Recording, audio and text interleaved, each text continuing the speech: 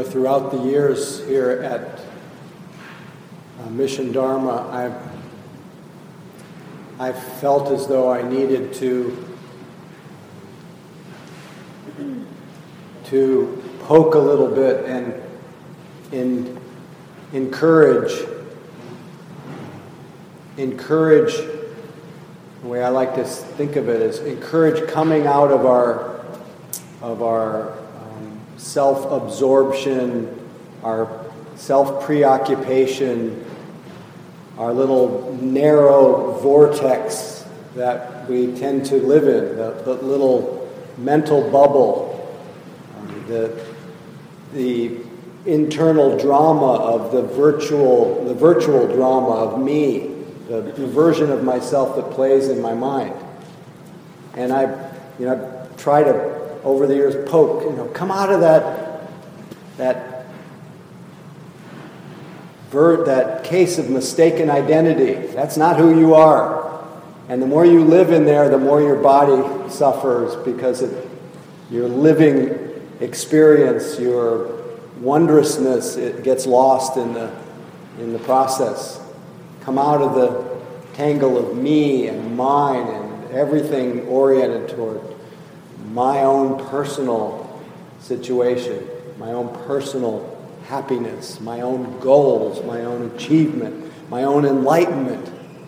Come out of all of that and see that, as Thich Nhat Hanh says, you're the richest person on earth. You've been going around begging for a living. Stop being the destitute child in your imagination. Come home, reclaim your heritage. And I love doing that because it reminds me that, and it reminds me to look at each person, as I often do it on Tuesday night. I look at each person and go, wow, the one that sits here is so amazing already. As I think it was, who was it? Emerson, who said, "Who you are, shout so loudly I can't hear what you say." So it's always fun to come back to that reality of who we are outside of the narrative, outside of the story, independent of our, at least for moments, independent of our what's happened in the past or what may happen in the future. Yet with each person I also talk about it's so amazing, not just what's here and what's now, is how you got here. Your story, it's very interesting. Every person's story is interesting. How you came to be. And hopefully I remind everyone to remember that how you came to be was through so many forces, so many causes and conditions that were completely, I would say, 99% out of your control. That we are literally being lived by a sea of circumstances, and yet we have at the same time, magically, paradoxically, we have this sense of individuality and the sense of volition, the sense of agency that says, yes, what I do right here and now does affect my future present moments. That whatever seed I plant becomes this is the womb out of which my future present moments unfold. And so not to take anything away from our individuality, but at the same time we are selfless. We are selfless in that we have been shaped and are being shaped by just beginningless, unfathomable circumstances. So the focus often, for most of us, is narrow and all about our individuality. So I try to kind of poke us out of just the drama of ourselves, to feel ourselves, but also to widen the circle of our circle of understanding, so that we realize that we're part of something bigger. But lately, with circumstances as they are, the collective circumstances that are influencing us, that are impacting us, day in and day out, each other, the government, if anybody's noticed, just so much that I don't want to get into the details of it tonight. But all of the sea of circumstances that are making us, literally making us, have become so compelling. Justifiably, we need to be awake. We need to be attentive. We need to speak when we need to speak, and shout when we need to shout, and care when we need to care. But I think as a collective, we have become so focused now on each other, on the wider world, that we may have lost a little bit of our capacity, not our capacity, we have lost our remembering to stay here, to stay embodied, to know that the only way, at least that I know, that I can be effective, that I can remain in my heart, that I can remain clear, that I can remain caring and not angry, is that if I have my mind settled in my body, if I have an internal sense of harmony. And when I say harmony, it doesn't mean I feel good all the time. It means that I'm congruent, that I'm current with my present state of mind. I'm present with what I'm thinking about. I'm present with the state of my health and the needs that I have to be able to be whole and strong, healthy, and effective.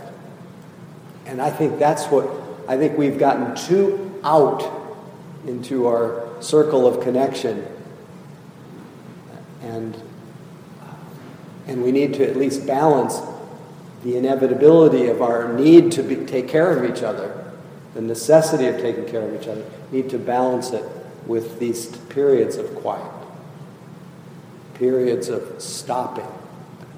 And so I'm so appreciative that gatherings like this occur, because we don't seem to do it alone. We don't stop alone as much as we need.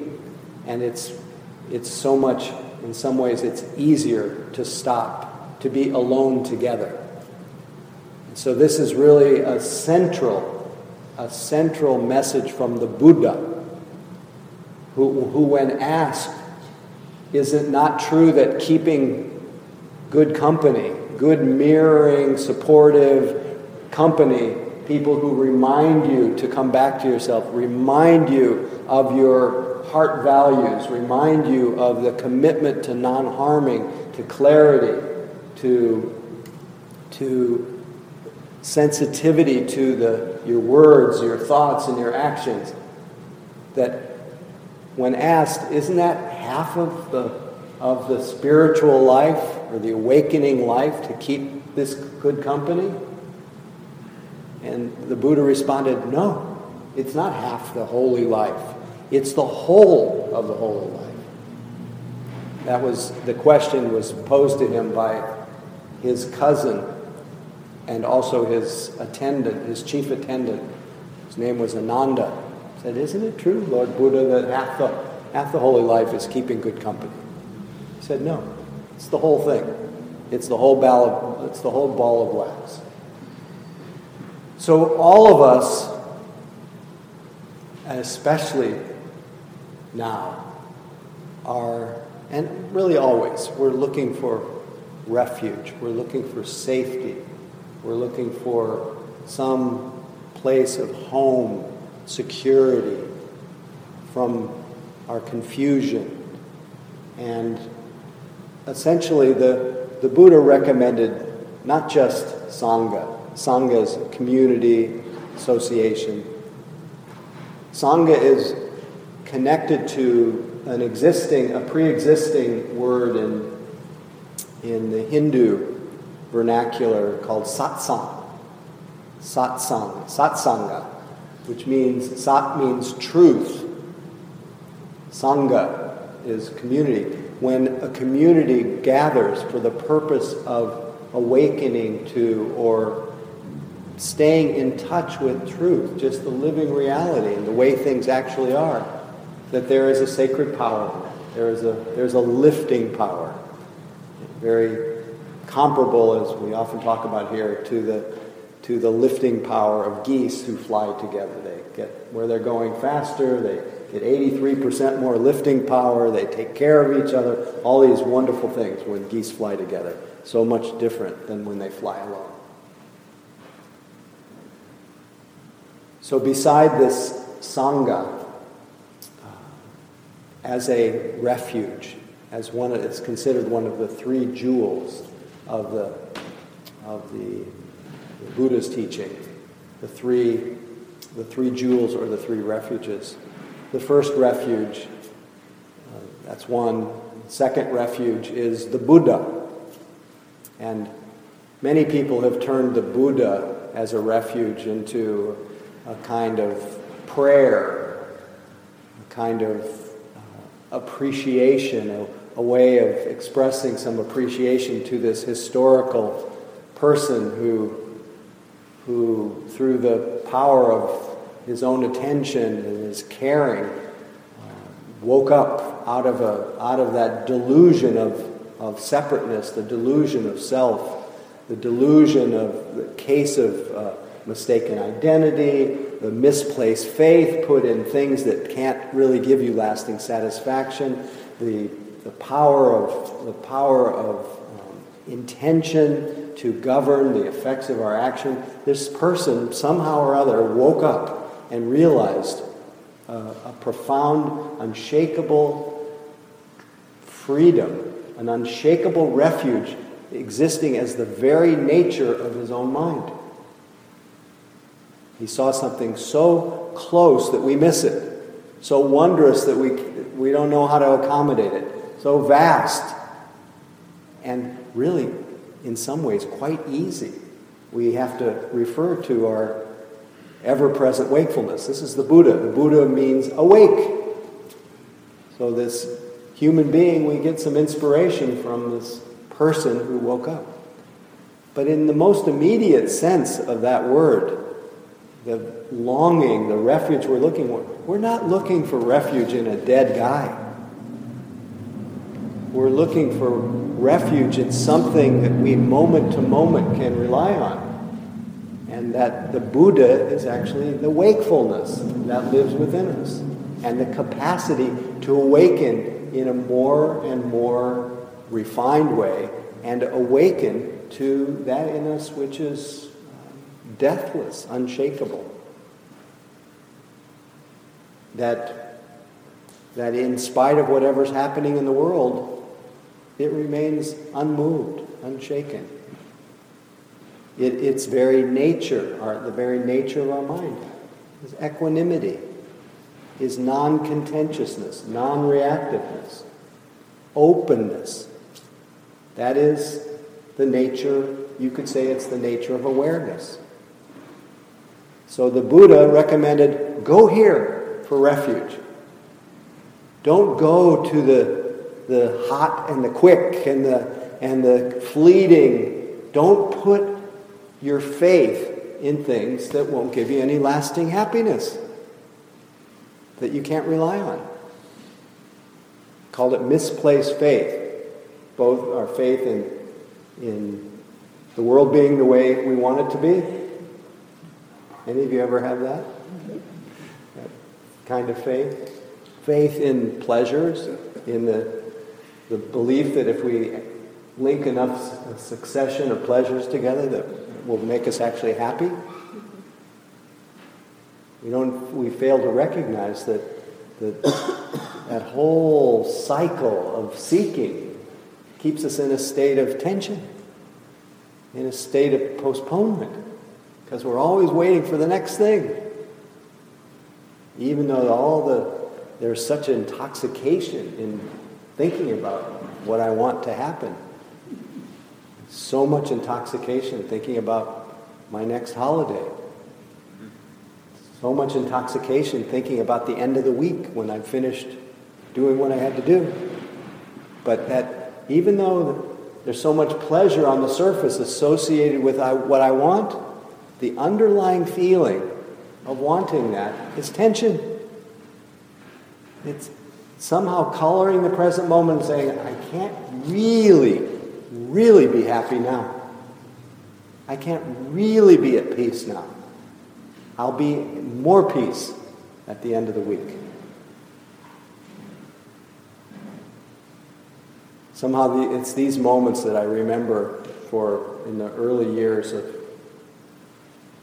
of leading this class. I discovered I was working on my apartment or something. I was doing some project around the house, otherwise known as home improvement.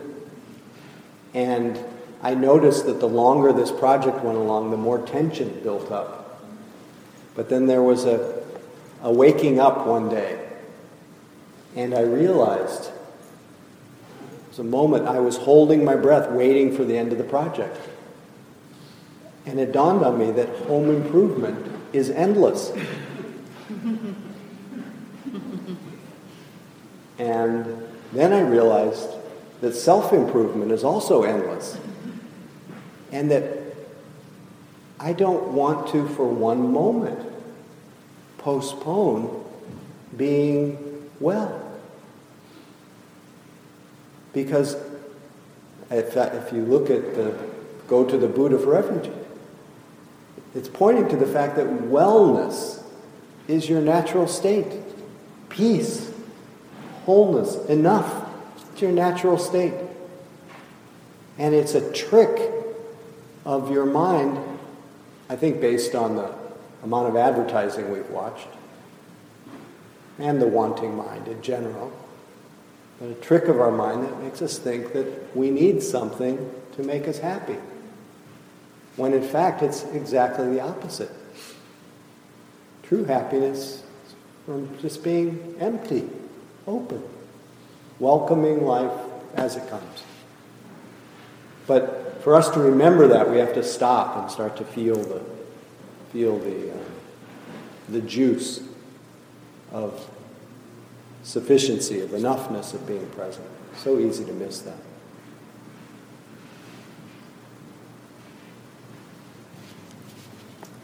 So wake up, the first refuge, the community, second refuge, Buddha, or the wakefulness that lives in you.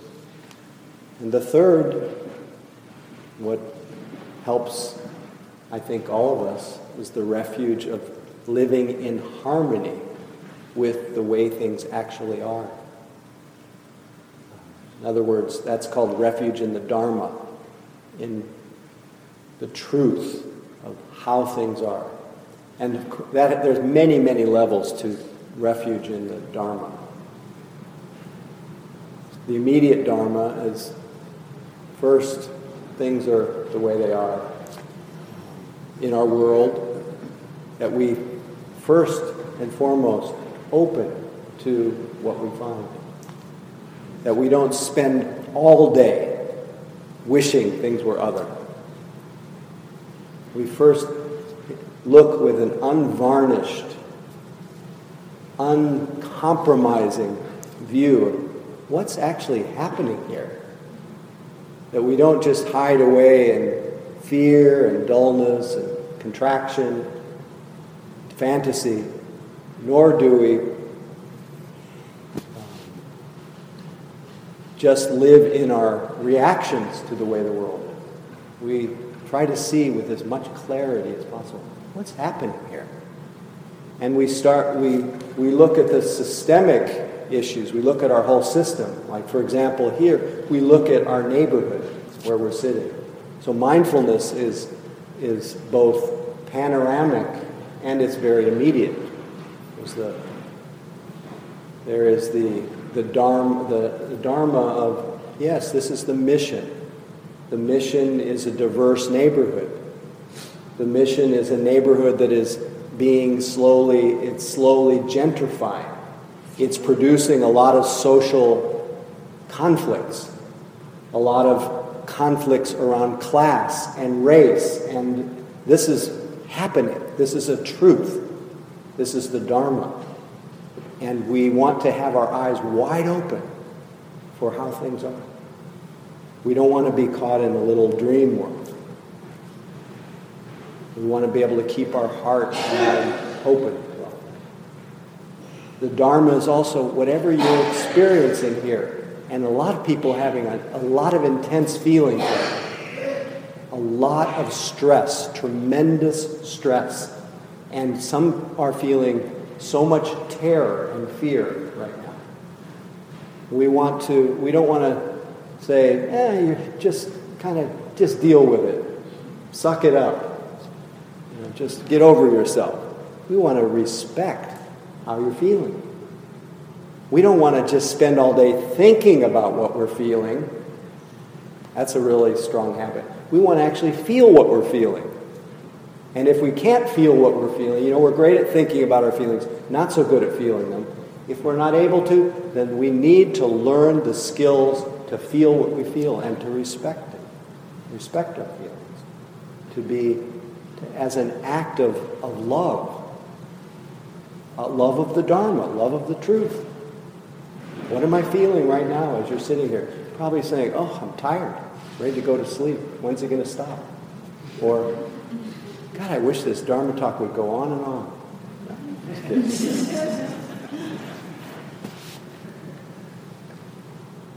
So the Dharma is just whatever's happening, the truth of that, both in a wider context and an immediate context. But Dharma is also how life is. What are some of the common laws that govern our life? So understanding, and this is where the teachings are very helpful to go to for support, for refuge, to test out moment to moment in your life, is that your actions have consequences. Everything you do has a consequence. Everything you think has a consequence. Everything you say has consequences. Everything that comes out of my mouth has a result. Yikes. But what really makes a difference, this is Dharma, this is the teachings, but it's also something we can verify for ourselves. What really makes the difference with our actions, our speech, our thoughts, our action, what really makes a difference is what is motivating us to say what we say, do what we do, think what we think. What's the engine that's driving it? Is my action, is my thought, is my word, is it driven by greed? Is it driven by aversion? Is it driven by confusion and delusion? Is it driven by wanting people to like me? Is it driven by wanting to be of benefit? Is it driven by wanting to look good, because I think I'm not good, or look good because then I'll be okay? We want to look at what's driving us to do what we do. And that goes to how we eat, how we drink, how we smoke, whatever it is that we do to distract ourselves much time. What's the engine that's driving it? What's motivating it? So the Dharma, Refuge in the Dharma says, I'm going to spend every day clarifying what my motivation is. And ideally, one wants to start inclining to having their motivation. This is also Dharma. That we seem happiest when our motivation, the engine driving our life, is to be non-harming, is to do no harm, no matter what, is to do no harm with our speech, do no harm with our thoughts, do no harm with our actions. That becomes a motivating force to do everything that in honoring this wondrous incarnation, to do everything that produces the possibility of well-being, because your well-being will affect everybody. Your softening heart will ripple in ways that you have no idea. Your ill will also ripple. And the line I share so much from the teacher Nisargadatta, he says, the world is the way it is because people are the way they are. And as long as people are the way they are, the world will be the way it is. We want a peaceful, non-harming, safe world. We have to have peaceful, non-harming, safe people. It's not something we can impose on the world with laws, or it has to start with each of us. So to keep clarifying what is driving what I do, what is driving my work, what is driving my distractions, and then to hover with the Dharma of, okay, if what's driving me is to try to get away from something that doesn't feel workable, let me see if I can take refuge in whatever that feeling is. So again, the Dharma is truth, is the understanding karma. The Dharma is living in harmony with the fact. This is something that we should have every day as an advisor that sits on our shoulder, that everything, everyone in our life, everything that we experience, everything has the nature to arise and fade away. Everything is marked by impermanence.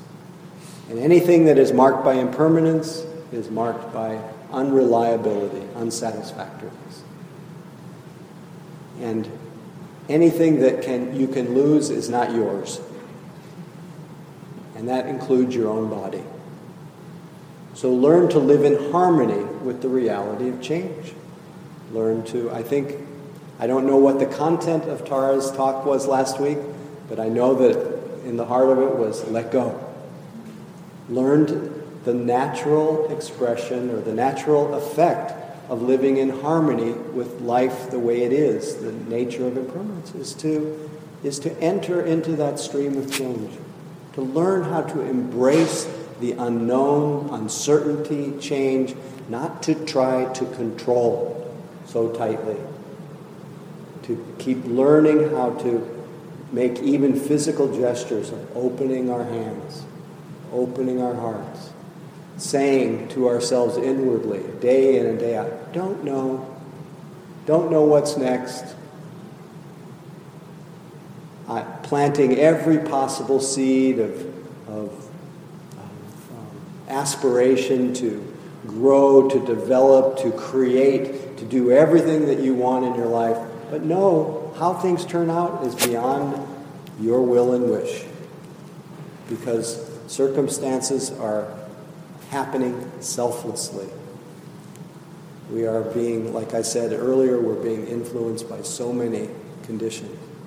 But we just keep orienting toward love, orienting toward non-harm, orienting toward letting go.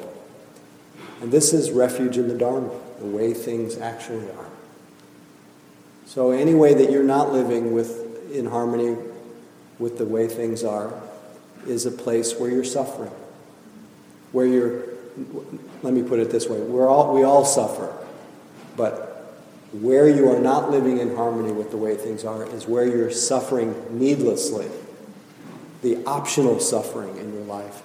Stress and suffering are inevitable, but the mental suffering about it, the reactivity of mind that really comes from not accepting the way life is, that part's optional. So shall we all dedicate ourselves to going to a reliable place for refuge, as opposed to putting our faith in places that don't give us happiness. Anybody interested in doing a little refuge in the Buddha Dharma Sangha? Doesn't mean you become a Buddhist. It just means that you want to wake up, you want to live in harmony with truth, and you want to keep good company. Company of people who will remind you to do that. So let's chant the refuges tonight. For those who haven't done this before, this is something that's done every day in monasteries, and it's been done for thousands of years. And there's something, at least I find, evocative about the Pali language, which is close to it's the scriptural language, but close to the language that the Buddha taught in, but not the same exactly. And essentially what you'll be chanting is, I go to the Buddha for refuge, I go to the Dharma for refuge, I go to the Sangha for refuge 3 times. And I'll do a very brief introduction, and then we'll do a call and response, so you don't have to know. Antamayam Buddharatana Satinayanja Karomase Namo Tassa, your turn. Namo Tassa Bhagavato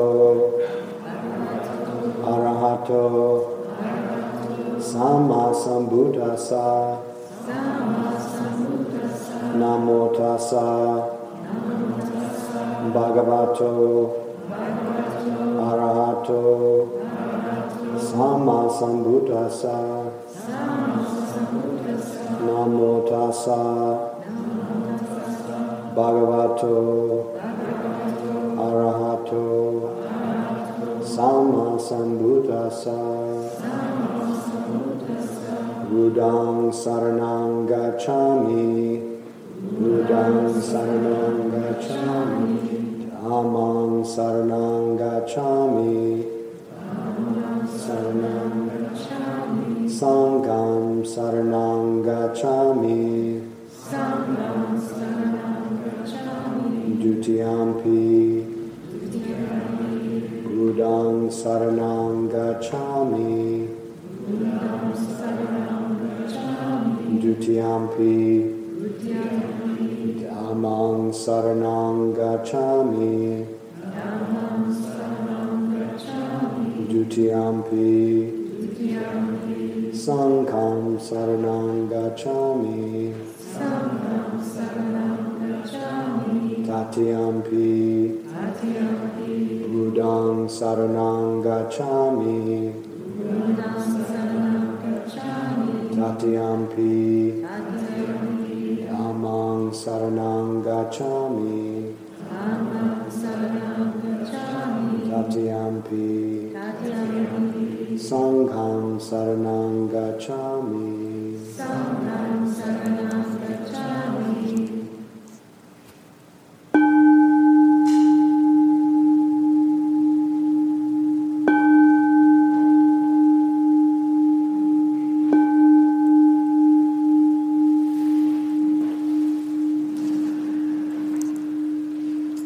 May your life and practice be the cause of freedom, happiness, and may your life and practice be of great benefit to all beings everywhere. We all need it. We all need your practice. Thank you so much for your attention. Thanks for your generosity, and hope to see you next Tuesday. See how your refuges are going. Anyway, thank you.